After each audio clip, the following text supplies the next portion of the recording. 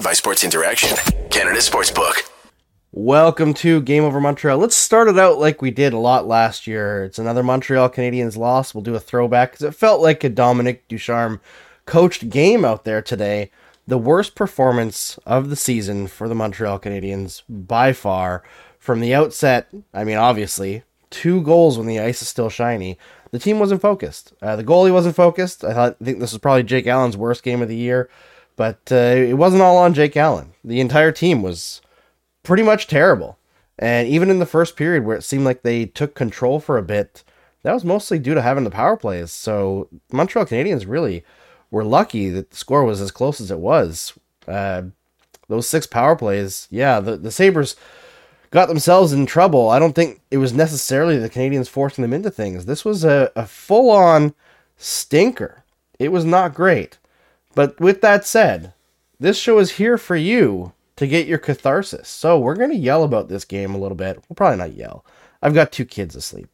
But we're going to talk about this game and, look at the few tiny little positives if we can. And then we'll talk about prospects to cleanse your palate a little bit and look forward to, tomorrow when maybe they'll play a little bit better, to a couple seasons from now when maybe this team is a little bit better. And games like this aren't something that you have to fear, at least not very often. I have a great guest with me tonight. It's Mitch Brown. But before we get to that, we have to say, I think the way it's going to go. I thought it was going to be a loss tonight because I saw Craig Anderson was starting, and it seems like anytime Craig Anderson is starting against the Canadiens, it's a loss. But he wasn't really the difference tonight, let's be honest. Make your bet with Sports Interaction. Whether it's World Cup, hockey, football, or basketball, Sports Interaction has you covered. Bet pregame, live in play, or on one of our many prop bets. Sports Interaction makes it easy to deposit, play, and cash out. Join now and see all that sports betting has to offer. Want to bet? Head to sportsinteraction.com/SDPN. That's sportsinteraction.com/SDPN. 19 plus. Please play responsibly. And as always, if you or one of your loved ones or anybody that you know has issues with gambling addiction, there are resources in the description of this video or in the podcast description if you're listening to it the next morning to help you find your way out. All right, I am going to welcome my guest in today. It's a fan favorite, one of the smartest people in the game, Mitch Brown. How you doing, Mitch? Oh, hold on one sec, Mitch. I think you're muted. I'm just going to fix that. It's having to do all these Zooms with different people. So before we get too far into it, and I screw up a whole segment, there we go. Now you should have levels and you should be able to talk. I'm bored. We go. This game was just boring. It was just boring. And it was good for boring. Tage Thompson for putting on a show, and a little bit good for Jeff Skinner. JJ Peterka had some really fun moments in that game. Notice that I'm not really mentioning any Montreal Canadiens. It was a pretty boring game. Yeah, it was not great. One team was very hungry. You could tell they lost 8 straight, but it was an ugly performance from the Montreal Canadiens. Even you could scrape out and say, Cole Caulfield scored and he maintained his 50-goal pace, but the goal he scored was, it was just a weak goal. I mean, good on him for taking the shot, but I don't know. That's not really the snipe job Cole Caulfield goal that you want to see, right? It was just a chance shot from the point. It was a pretty cool shot, though. He had the little crossover setup, adjusting to it. That's a type of goal you would expect to see Caulfield get every now and then. I thought it was pretty fun. But how about as soon as the very first Sabres goal was really just a sign of things to come, right? Because Dahlin gets ahead of both Caulfield and Suzuki. Neither of them make an effort, and then it's a 4-on-3 going the other way. And then Tage Thompson does the whole being way better than everyone else thing. Sets up him with a drop pass, goes in the back of the net. And that was kind of just the way the rest of the game went. The second goal, I think it was Gooley who ended up turning the puck over. That wasn't really his fault. He didn't have any support, but then he chased up high, and then there was a 2-on-1 in front of the Canadiens net. And then Allen also didn't do a great job. And then the 3-0 goal, it was Savard who loses a stick in the corner, and then him and Dvorak combined to become the rare own man double screen in front of Jake Allen in the shooting lane. So it was just one of those games where everything just kind of goes wrong. Any minor mistake gets amplified because it goes instantaneously into the back of the net. Yeah, it was not fun. I mean, I'm sure Sabres fans had fun, right? I know Kay in the chat was saying for a game with 7 goals, it wasn't even exciting. I'm assuming that it was a lot more exciting for Sabres fans, but for from the Montreal Canadiens perspective, there was not a lot to write home about tonight. I'm assuming that based on the turnaround to tomorrow in Columbus, they basically take this game and throw it in the trash for now and try to go right back out there and give a better effort, because like there's too much garbage to go through on film to be able to turn that around in one day. These are NHLers, right? They all know what went wrong in this game. They all know their mistakes, everything like that. This isn't a massive systematic failure by any stretch of the imagination. It's a bunch of little things that went into the back of the net, and then in general a lack of focus.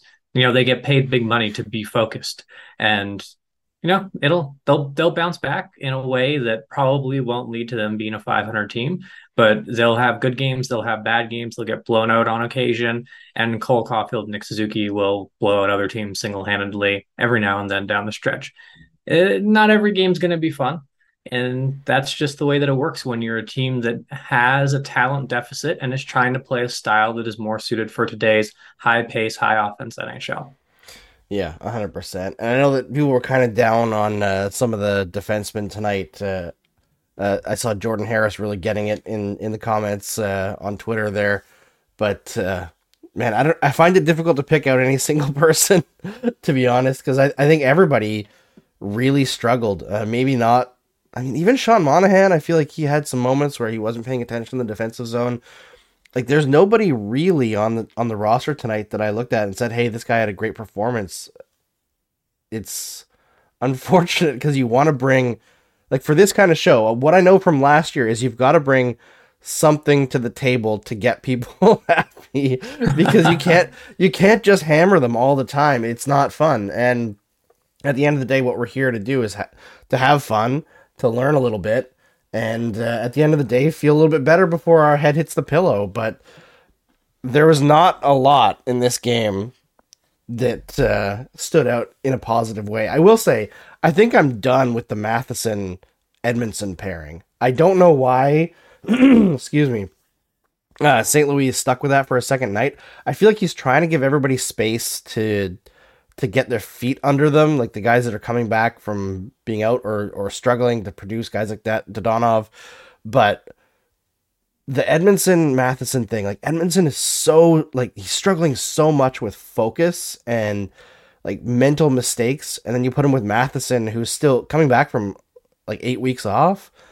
It just doesn't make much sense. And Matheson, I thought, looked better tonight, but there was one play where I think it was like the end of the first period where he just full on forgot to skate back into the defensive zone and allowed the Sabres to beat out a very easy to beat out icing. And then they had the puck for like 90 seconds, just dominant. And it's stuff like that. That's Mike Matheson, though. That's what he does. When he's healthy and he's been lined up for months, that's Mike Matheson. He's the bringer of chaos. He is the guy who gets dangled around in spectacular fashion like he did in the second period in this game, and then also dangles around someone in spectacular fashion. He activates off the point, does cool things, and then makes the most brain-dead play that you have ever seen from a defenseman making that much money and playing that many minutes. That's his game. It's amazing, and it's super fun to watch, and like, from like a scouting and an analyst perspective, it's awesome. Like, you like those kind of players because they make the job more entertaining. But yeah, that's what he does. He's always been like that. And you go back, you watch him in college, that was his game to a T. Some things never change. He's shored up a lot of little elements, but you thrive with Matheson and you die with Matheson. That's how it goes when he's on the team. He had one shift in the third period, I think, that really sums up his game so far, and it was on the power play, and I think he made the mistake at the point, like, he tried to shoot and it kind of went off a shin, exited the zone, and Tage Thompson went on like a one-on-one break, but he stuck with him, skated really well, took the puck away, and then started to rush the other way, made this like really dangerous looking zone entry, and then just held on too long. And Thompson came back, took the puck from him, and then got like a breakaway the other way. And you're like, come on, like there's more players on the ice, you guys. You don't have to just keep it between the two of you. But Matheson is wild. Canadiens fans obviously haven't seen him that much so far, so I guess we don't really know what to expect from him overall. But yeah, he doesn't look. There was a comment here from I think it was Kay saying that he doesn't look ready for first pairing minutes yet. I don't think anybody on this team is ready for first pairing minutes. Like, that's kind of the issue. Okay, shout out to Caden Gooley. I thought he had a pretty reasonably good game in spurts. There was a couple plays in the first period where he got inside positioning on the guy, won the battle, and then instead of throwing the puck off the glass and out, he took the second to look to the middle and then started a clean breakout. He also nearly killed a Buffalo Sabre, which was the classic Caden Gooley thing. And we also continue to see Caden Gooley really grow offensively. Like, even in a game like this, he's passing down low and then sprinting straight down the middle to get the puck back in the offensive end. Like, you were watching him develop and add new plays to his game while he's playing huge minutes against top competition in the NHL as a rookie. Like, that he's able to do this is so, so impressive to me, especially given all the narratives that were around him when he was drafted. Oh, they're just picking him because he's big and he hits. And, it was never really true, but it's so cool to see his development just occur at like warp speed in the NHL in this role on a team like this. Yeah, it is fun seeing him add like the mean streak that he's known for the last few games here. He's been a lot more physical trying to get guys. And I do think the penalty that he took was not a penalty to me. It didn't seem late, that hit at the blue line there. I thought he lined up the guy pretty well. Whereas I know that Dave Poulin was saying that the Edmondson penalty in the third period wasn't a penalty, but I think that was pretty clear interference, honestly. Yeah, it was pretty blatant. The Gooley one, I think, like I would call that, but you also have to remember, like, my perspective is junior hockey, and like Right. that's kind of the hockey that I'm watching all the time. And in the WHL, they wouldn't normally call that, but in the OHL, you could get a couple games for that because you can't do any head contact and you can't hit someone when they're not looking at the play. So yeah, I don't know. It was a minor penalty, I thought. And I also thought, if Gooley really wanted to just annihilate the guy, he probably could have stepped into him more. Yeah. And he probably took a little bit off that one just to be certain. And then, of course, the whole scuffle happens. He throws that guy to the ice. Yeah, it's Caden Gooley. This is what he does. He took a little while to get comfortable handling the puck before he decided he was going to start being the murderer that he was known as in the WHL. So full credit to him. Yeah, trying to navigate who you can bully and who you can't bully, and when are the times that you can unleash that big hit and still stay in position. He's definitely one of the guys who continues to make progress, right? I think that Harris has had a little bit more of a rough stretch the last week or two, where I don't know if I would have scratched him as St. Louis did, just because the other option, I feel like Jacques has actually struggled more. And I definitely wouldn't be pulling Kovacevic out of the lineup right now. I feel like he's been probably their second best defenseman overall this season. So I understand that there's the coaching staff has spoken to the young defensemen and told them like there's going to be a rotation here, and you're going to get in games, but you're also going to miss games, and they all seem to be okay with it. I feel like Gooley is not part of that group, though. I feel like even though he's the youngest one, he's not going to be rotated out. But I would like to see Harris and Kovacevic stay in the lineup as much as possible down the stretch. And I know it's probably not the best strategy for keeping the value high for, trade deadline, but I feel like you could load manage Edmondson and Savard a little bit, because they're the ones who seem to be making the biggest mistakes. And Savard is valiant of a job as he's done this year, being the best David Savard that he can be at his age.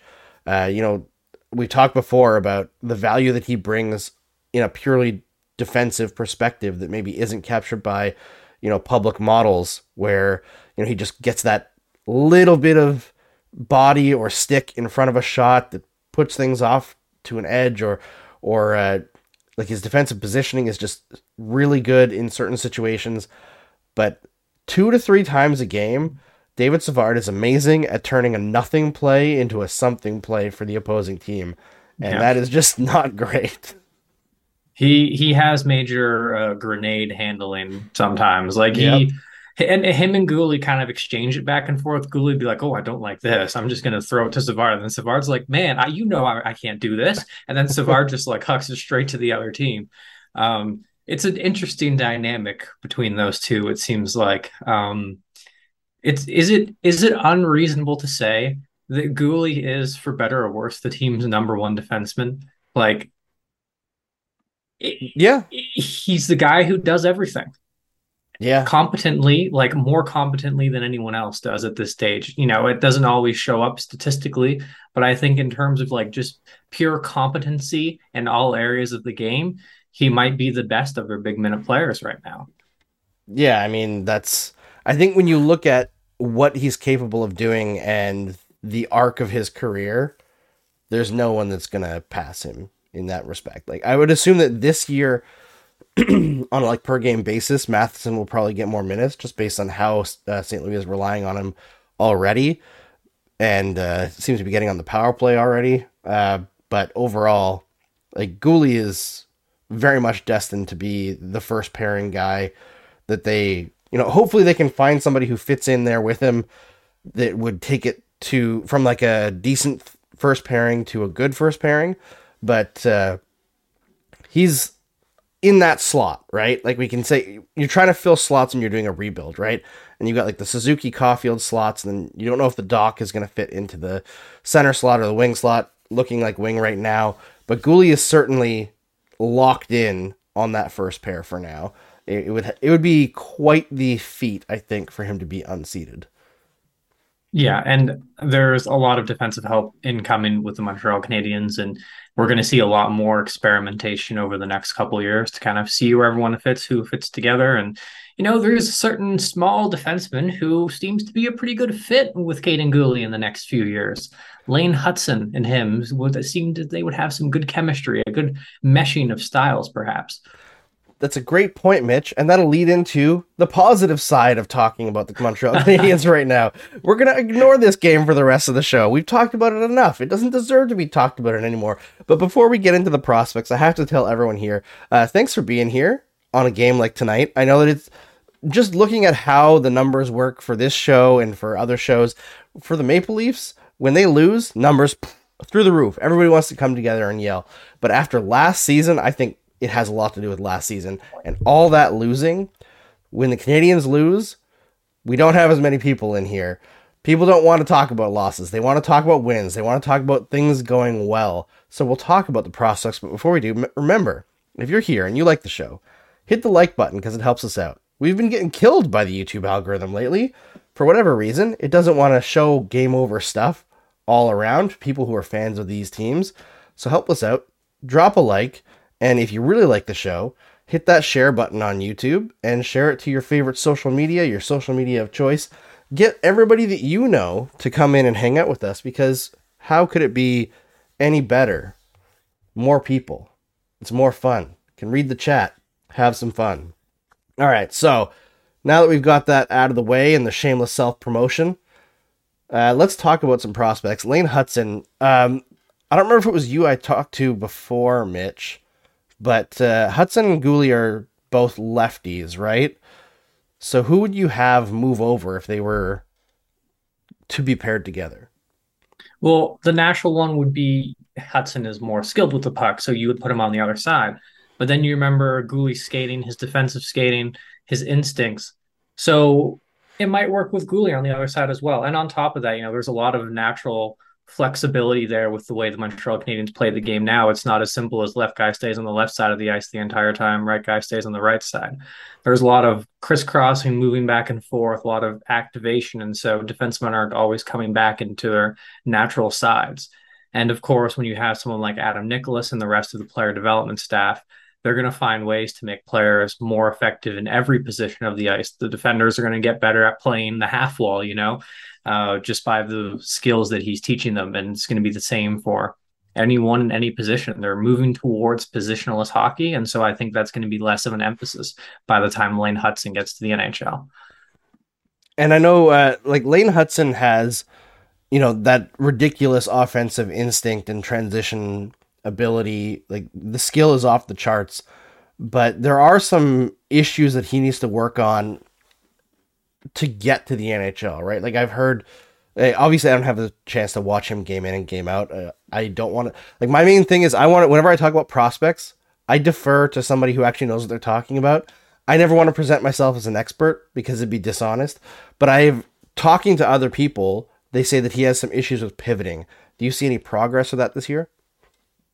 So I think I want to tie that into like a broader discussion of his skating because I don't think the pivoting itself is a massive issue, or I don't think it's something that specifically you need to target to fix it. Lane Hudson right now is not, I guess, an NHL skater. Can he get there, and will he need to get there? Are the two questions I think. And the first thing is yes, he absolutely can get there. He's like what 155 pounds. Like he's going to add weight. He's going to get stronger. That's going to make his stance deeper, more powerful. He's going to get more explosive. And the stride's always going to be a little weird. It's always going to be a little wonky to watch, but that's partly body composition. You look at the NHL, there are so many different strides that have success in the NHL. A lot of it just comes down to being strong and explosive. And then these players can make it work. Like Trevor Zegras, stride looks ugly, doesn't have any issue finding space in the NHL whatsoever. So I think as he gets stronger, his depth is going to improve. He's going to become even more elusive. The pivots will improve. The stride will improve. He's going to get faster. Now, how long that takes, I don't know. I mean, that's why I'm a dude who's sitting on a computer here talking to you instead of, actually telling Lane Hudson how to improve his skating. Now, and then the other part of it is, does he need to have skating as a massive advantage or whatever to play in the NHL? And I don't think he does. He's very deceptive, oftentimes through like more subtle ways than you see from, say, Nick Suzuki. Nick Suzuki likes to do that thing where he slows up, he freezes everyone with a really long, drawn-out fake, and then he makes that laser beam precision pass to Cole Caulfield. We've seen him do it a million times. Lane Hudson is more like quick weight shift one way, quick weight shift another way, like turning his body in a million different directions at once. He's overloading defenders with so much different information. And so he will be able to play in the NHL without being, so-called super explosive or having that dynamic speed or whatever. I don't think that's going to be a huge challenge for him.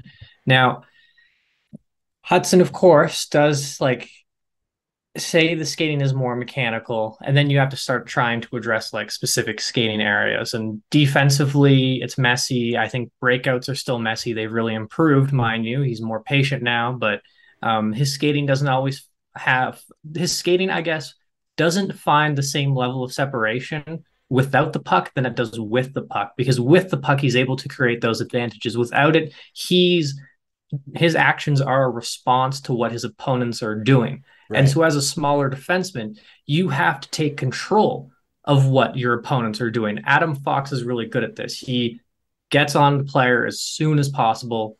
He drives them to the middle. It's the early gap control. He gets all those stops at the red line.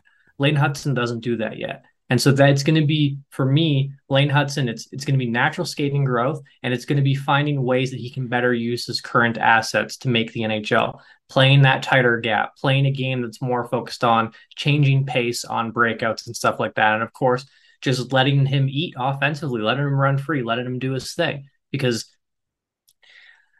he doesn't rely on set patterns or set plays like a lot of players do. He's just endlessly creative. And that in itself is like such an innate advantage. We saw it in this game. Like, look at Rasmus Dahlin in this game. He had such a huge advantage over everyone because he's so innately creative. Look at Nick Suzuki. He has huge advantages over other players in the NHL because he can just come up with solutions to things that other players would like never even conceive of, that they wouldn't even be able to think of in the moment, let alone have the ability to react to it. So Hudson is going to be one of the most fascinating development projects I think we have seen in hockey. And like, I'm very optimistic about his NHL future now watching it. Like, I track a lot of data and I've tracked a lot of games on him. And like, he's doing stuff that right now as a playmaker that only 4 other defensemen have done in college in the last few years. Adam Fox, Quinn Hughes, or 5, I guess, Scott Perunovich, Sean Barons, and Cale Makar. Like these are all guys. Like these are real players. Sean Barons is more of a prospect, same with Prunovich, but both of those players could make the NHL and be top four options. So yeah, I mean, I think people should be really excited about Lane Hutson, the potential that he has going forward. It just might take a little bit longer than we're used to seeing from guys who get top prospect hype. Sorry, that Yeah. was a really long answer, but No, I just love this stuff. but it's a good answer though. You have like there's questions here asking like what is it about his skating, and I feel like you answered that. Um, obviously casing. I really hope he works out. I think everybody in the Montreal Yeah. Canadiens, both staff and fan base, really hope that he works out because he's the kind of guy that if he works out, it's a home run, right? Yeah, Lane Hudson's not going to make the NHL and be like a 20-point defenseman. It's going to be a completely different thing than what we've seen before. And I know I don't remember if it was you who pointed it out, Itch, on Twitter, but he's doing this over a point per game production in the NCAA right now on the second wave power play. Like he's not actually Eh, getting the primo minutes. well, you could argue that BU's second power play unit is better than their first, Oh, like okay, well, forwards wise, and like the difference in terms of how much they're going out there is only like 20 seconds per game or whatever. okay, So like it's not a pronounced difference. And that he makes leads sense. the team right now by like 40 seconds or something in even strength ice time as well. So like, well, he's listed on the second pair and like he's essentially for all intents and purposes playing top pairing minutes. Well, I think that's good to know. As an 18-year-old in the NCAA, I feel like it's pretty rare for a young defenseman who's not that big to get first pairing minutes essentially at even strength on a college team. And I feel like Yeah, the college schedule is probably the best thing for him, right? Where he has these like little issues that he needs to work on with his skating. He needs to like build up a little bit of NHL size. It seems like this is the perfect situation for him where the Canadians can afford to slow roll him a little. absolutely. Give him, he has the weekdays to train, weekends to get in games, and then of course you have what is largely a much shorter season. So there's going to be more time for him to go over video with the development staff during the week before and after his games. He's going to have more energy throughout the summer to get into his training and so on. So yeah, it's a perfect fit for him. The college route is always a great route, and for him, it's no different. Now it sounds like I'm trying to sell people on NCAA hockey. Well, I mean, there's good fits for different players, right? I think that's Right. the big takeaway from development paths is like not everybody needs the same path. Some people need extra time in the weight room and more time between games, a more scholastic approach. And I know, speaking of scholastic, we're gonna have to talk about Owen Beck, but Rock Smasher in the chat is saying that Josh Waugh 5-point night tonight. He had a little bit of a not a skid, but like just based on his own level of production last year and early this year, he wasn't producing as much for a couple weeks there. But all of a sudden, insane levels of production from Joshua Waugh. How is he progressing this season? It seems like he's putting more emphasis on playmaking. He's about the same player as he was last year, but yes, he's definitely trying to pass more. I don't think that's a like last year he was a dump and chase player who then once his team secures possession, he really comes alive. And this season he's trying to make more controlled plays, usually through his teammates rather than dumping it in himself and getting it. And then in the offensive zone, you see him using the threat of a shot a little bit more to open up a little bit of space. But I don't think he's taken like a massive step mechanically or physically or decision making wise. Like his production is incredible, and there are a lot of really interesting qualities about him. Again, he's this puck retriever, shooter, playmaker hybrid that you don't really see a ton of. Um, so I don't know if the production aligns with what his ultimate NHL upside is going to be. I think he's probably more of like a third line type scorer, and just the mechanics mean that there's a chance he might not make it to that rate. But again, like Lane Hutson, he's another player who is just so fascinating to watch, right? Because you see these point totals and you're like, he must be just electrifying. And then you watch him and you're like, he dumped the puck in 15 times in one game. Like so he's a really cool player in a lot of different ways. And I think this season, especially with like having Ethan Gauthier on his line, who's a top prospect for the 2023 NHL draft, and Justin Gill, they're kind of forcing him to be more of a distributor because they have more shooting skill than he's used to playing with. So ideally, you could trade him to a team in the OHL or the WHL, but I think he's making enough progress given his current situation. So have you seen? I know we talked last year about like his big issue that I think was like transitioning to pro hockey was because he was able to score from basically doing whatever he wanted. That he Yeah. was not lazy. Lazy is the wrong term, but he was satisfied with what he could do to just rip up the queue, and at times like didn't use his teammates very well. Are you seeing improvement in that area? Are you seeing like a little bit of diversification in his offense, or not quite yet? A tiny little bit for the reasons that I laid out. And just for context here, like scoring in junior and scoring in the NHL are two very different things. If you have, say, a slightly above average like shot by NHL standards, you can just stand from the top of the circle in junior and score 30 goals. Like Yeah. it's nothing. One area where generally the average OHLer shoots or the average CHLer shoots 6%, guys like Waugh can shoot 18, 20% from there. And they won't be able to do that in the NHL. So for guys like Waugh, it's really important to be able to take a puck from the boards or take a puck from where you would normally shoot and get that extra meter or two closer to the inside, whether you're passing to a teammate who then shoots or bringing it in yourself. And I haven't seen that yet from him, specifically the creating more space and opportunity for his shot, which is something that Owen Beck has gotten a lot better at. But I have seen a little bit more playmaking from him, which I think, again, it's not as significant as I would have liked to see this year, but it is enough that I don't think we can say that he's stagnating. Right, right. And I feel like he's another one that the gaudy junior numbers, a lot of people expect, like, actually, you know what? I feel like the fan base is generally relatively reasonable about Joshua Watt, probably because he's not like a first round draft pick. But despite the gaudy numbers, he's not a guy who's going to jump out of junior straight into the NHL next year. He's a guy who's probably going to spend a couple or even 3 seasons in the American Hockey League after this one to get his game to a place where he's a good NHL player. And that's fine. Like people can be okay with that. Like that's what makes sense for him developmentally. Yeah, and that would be a great outcome if he makes the NHL. He was a late rounder. He still has many qualities that don't suggest a great NHLer anytime soon. And then he's going to go into a situation where development seems to be going really great. He's going to go to a team that can hopefully recapture some of their magic that they had last year. And I think it should work out for him. It just might be a little bit more drawn out. And to go back to that, Montreal Canadiens fans are actually like way above average in terms of like their expectations for prospects and the type of Oh, for sure. information they want to hear about prospects. Sometimes you tweet stuff out and people are like, "Oh, but he's like 5'8." It's like, yeah, so I don't care that he's like 5'8. I don't I like. Why does this matter?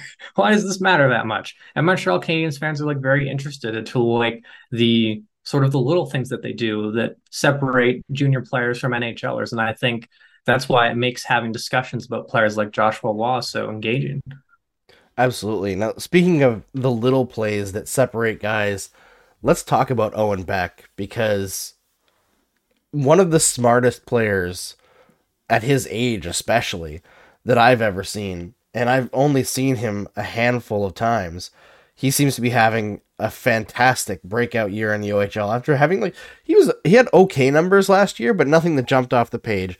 And you wanted to see him put up really strong offensive numbers along with his like incredible faceoffs and defensive skills and like all around the ice except for necessarily translating directly to goals.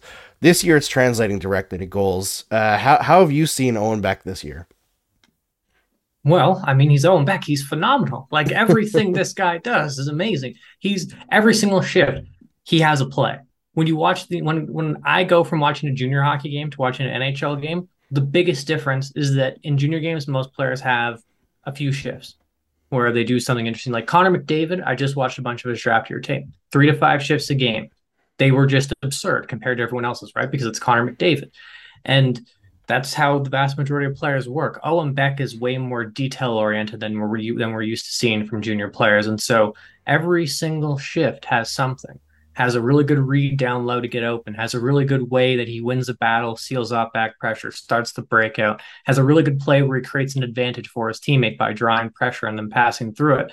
And something that I alluded to earlier is his shot. He always had an NHL shot. Like this is something that people have been talking about with Beck going back to his AAA years, but he's much better at creating space for a shot now. He had a goal against Barrie that was a great example, and a goal fairly recently where he steps into the shooting lane, the defender reaches in, and then he kind of pump fakes, goes around, then shoots around them. In the NHL, getting space for your shot is at a premium. It's not just because it's defenders close space, but it's also goalies. Goalies are hard to beat. You need to fake them out. You need to move the puck around before you shoot, so then they don't know where it's coming from. And Owen Beck is really starting to figure that out. And what makes Beck even more impressive is that like he's taken another step defensively. He still doesn't have particularly high quality of line mates. If Beck had high quality of line mates, the man would have scored 80 points last year. And he still doesn't. And I think he has 14 goals in 17 games. And this is a guy who is a playmaker. So it's extremely exciting to watch him. And then you just consider the context around what he's doing. It's very impressive. He's always been an intelligent player, but you see him starting to weed out the untranslatable plays, the stuff that he won't be able to do in the NHL. And like you watch me like this guy is an NHLer in junior. And it is amazing to watch. It's truly one of the most enjoyable experiences in the entirety of the CHL right now. And that's like the kind of thing that I think Canadiens fans get so excited about a player like this because it almost like I know it's not can't miss because if you're a can't miss prospect, you're really like a top 5 pick. And even then there's still busts. But because Beck is so detail oriented and so good at so many things, it just seems like no matter what he turns into, there's an NHLer there in some role. Right? And like Exactly. the floor is extremely high and maybe the ceiling isn't extremely high. Like you're not talking about a future first line center in the NHL perhaps, but it's not super low either. Like he's that rare pick where, you see often NHL teams go for like outside of the first round, like the high floor, low ceiling guys where he's like high floor, medium ceiling, if that makes sense. Well, even then, like we continue to see new layers to his game all the time. Like as I was just talking about creating space for his own shot, and you add in the playmaking skill, and you add in the development staff that the Montreal Canadiens have. I just watched. Sorry, I keep bringing that up, but I just watched that video of Adam Nicholas, and I was like, man, Same. I want to go out on the ice right now. I want to do that thing that Pateri Nurmi did. I don't drink coffee. I'm gonna drink some coffee and just have that playing in the background of, oh, what a weapon. Um, but I really, I think Beck is improving at such a rate that it's probably like, it's not fair to put a cap on his ceiling at this point. I think probability wise, he's still probably a mid 6 guy, but I don't think it's fair to turn around and be like, oh, he's never going to play top line. It's like, man, first off, if I could do that, I'd be making a lot of money in this industry. But second thing is, at the rate he's improving, I don't want to be the guy who's going out here saying use that. Oh, and Beck's going to use his motivation to prove wrong. So yeah, I think I really like his development, and I think he's like, if he doesn't make the NHL in some capacity, I'll just quit. I'll go back to being a line cook. All scouting becomes bullshit and nothing Yeah. matters. The points don't matter. Everything's made up. Yeah. It would be absolutely wild at this rate just to see like how much he's progressed, how quickly, like how many facets his game has. It is incredible watching Beck play. Now, obviously, the idea of Beck joining the team next year is like very enticing for people who just want to see him up close. But would you say because of how long he stuck around in training camp this year and how like his rate of improvement is so severe, severe is the wrong word, but the good kind of severe, Yeah. there is a chance of him actually pushing his way into the lineup next year? Because I'm assuming that, sorry, Sean Monahan will probably be gone, and Christian Dvorak maybe as well. So there's going to be spots up the middle. Yeah, I think there's a real chance that he makes it or at least gets a lengthy look. Um, Of course, making the NHL first doesn't guarantee a future. I mean, I just look at True. back at Blake Spears, who had a bit of a similar profile, well-rounded, detail-oriented player, made the NHL in his D+2, and then never really became a full-time NHLer in any significance after that.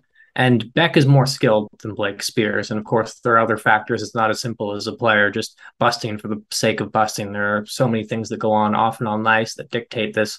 Coaches make decisions that impact players' careers forever and so on. But yeah, Beck is pretty clearly, to me, a confident NHL projection and a guy who, as soon as next year, could be in the NHL and not get cratered. Whether he'll be good or not remains to be seen. But don't think he'll get killed if he's playing a fourth line role or whatever.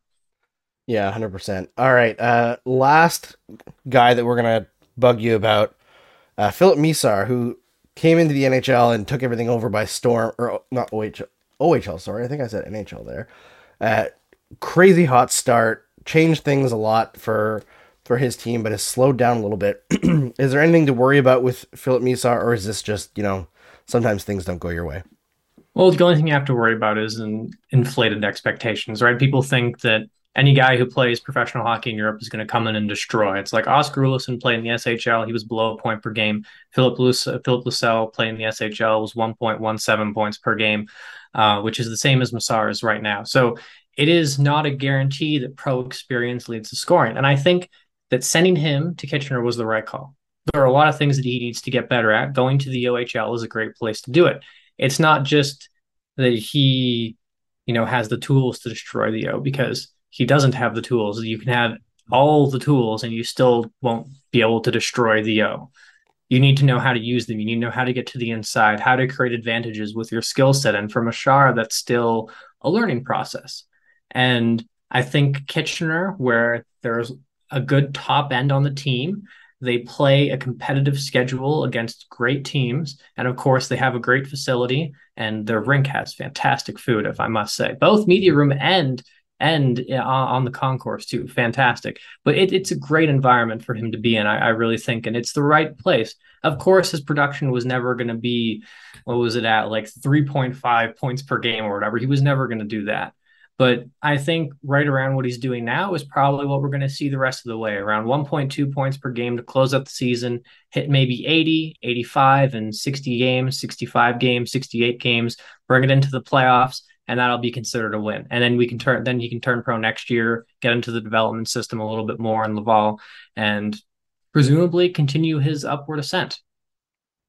All right, great. I mean, I think he looked so electrifying in moments during the preseason that people expected him to be, you know, 2 points per game in the OHL, but it's very difficult to maintain a pace like that. Yeah. Even if you played pro hockey before that, I think people underestimate how, like, it's a grind just like any season, right? Except for you're sitting on a bus between games instead of flying in a chartered plane like in the NHL. All right, before I let you go, Mitch, I'm going to ask you just quickly. I know that we didn't discuss them beforehand, but just a couple Canadiens prospects that nobody really seems to be talking about in junior, Sure. but are still putting up decent numbers.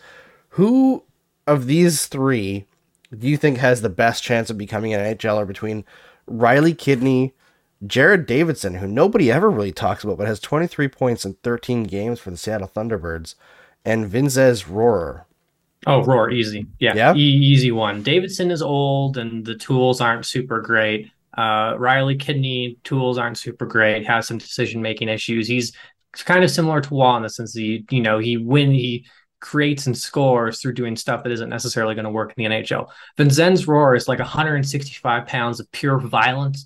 He's gotten better at getting to the inside. His playmaking has taken a big step, and defensively, he's just a monster. And there's nothing better than watching this like 5'11", 165-pound guy like reverse hit some 6'2" monster into the corner like it's nothing. Yeah, this guy's great. He's going to play. He's going to be awesome to watch. So from that, I'm guessing that Rohrer is going to be a fan favorite right away when fans get to see him a little bit up close. Oh man, the next time the 67s are on national television, he's going to be a fan favorite.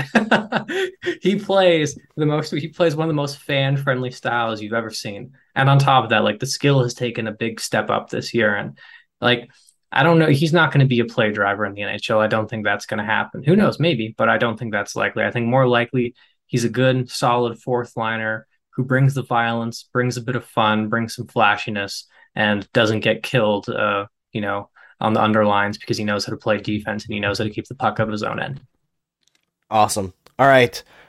I hope everyone who's tuned in tonight has something positive from this talk that helps them sleep a little bit better, because I know it can get emotional watching your team lose 7-2 to a team that just lost 8 straight, but somebody had to lose to the Buffalo Sabres eventually, and it was the Montreal Canadiens. So they're back at it tomorrow night against the Columbus Blue Jackets. They're going to try to avenge what they did to Sam Montembeault in the last game, dominating that game against the Blue Jackets, but giving up the most ridiculous scoring chances possible, which seems to be what this Canadiens team kind of likes to do. When they're at their best, they dominate territorially and then just give up the most crazy scoring chances, 2-on-1s, 2-on-nones, giveaways to the front of the net, all that kind of stuff. So it's hard on the goalies, but hopefully they win one for Monty after giving him a tough sled last time around. Thanks everybody for tuning in. Thanks Mitch for coming on with me here. And obviously we'll be right back at it tomorrow night. Before we close it out, Mitch, tell everybody where they can find your work. You can head to epringside.com, get a subscription there. Black Friday's coming up. We're going to have a big sale, and you can follow me on Twitter at Mitchell Brown. And then go to our YouTube page. I just published a 16-minute video on how Cale Makar became the NHL's most dynamic defenseman. I went all the way back to the AJHL, and David St. Louis got cool videos breaking down the non-Bedard prospects of the 2023 draft that you might want to check out if you're feeling like you need a little bit of hope. There you go. All right, everybody, follow Mitch Brown, and if you really like him, go support his work on his Patreon as well. There'll be a link in the description here. He does great work that you can't find anywhere else. Thanks for tuning in. It was fun chatting with you all tonight, and hopefully we get to talk about a win tomorrow. We'll see you then.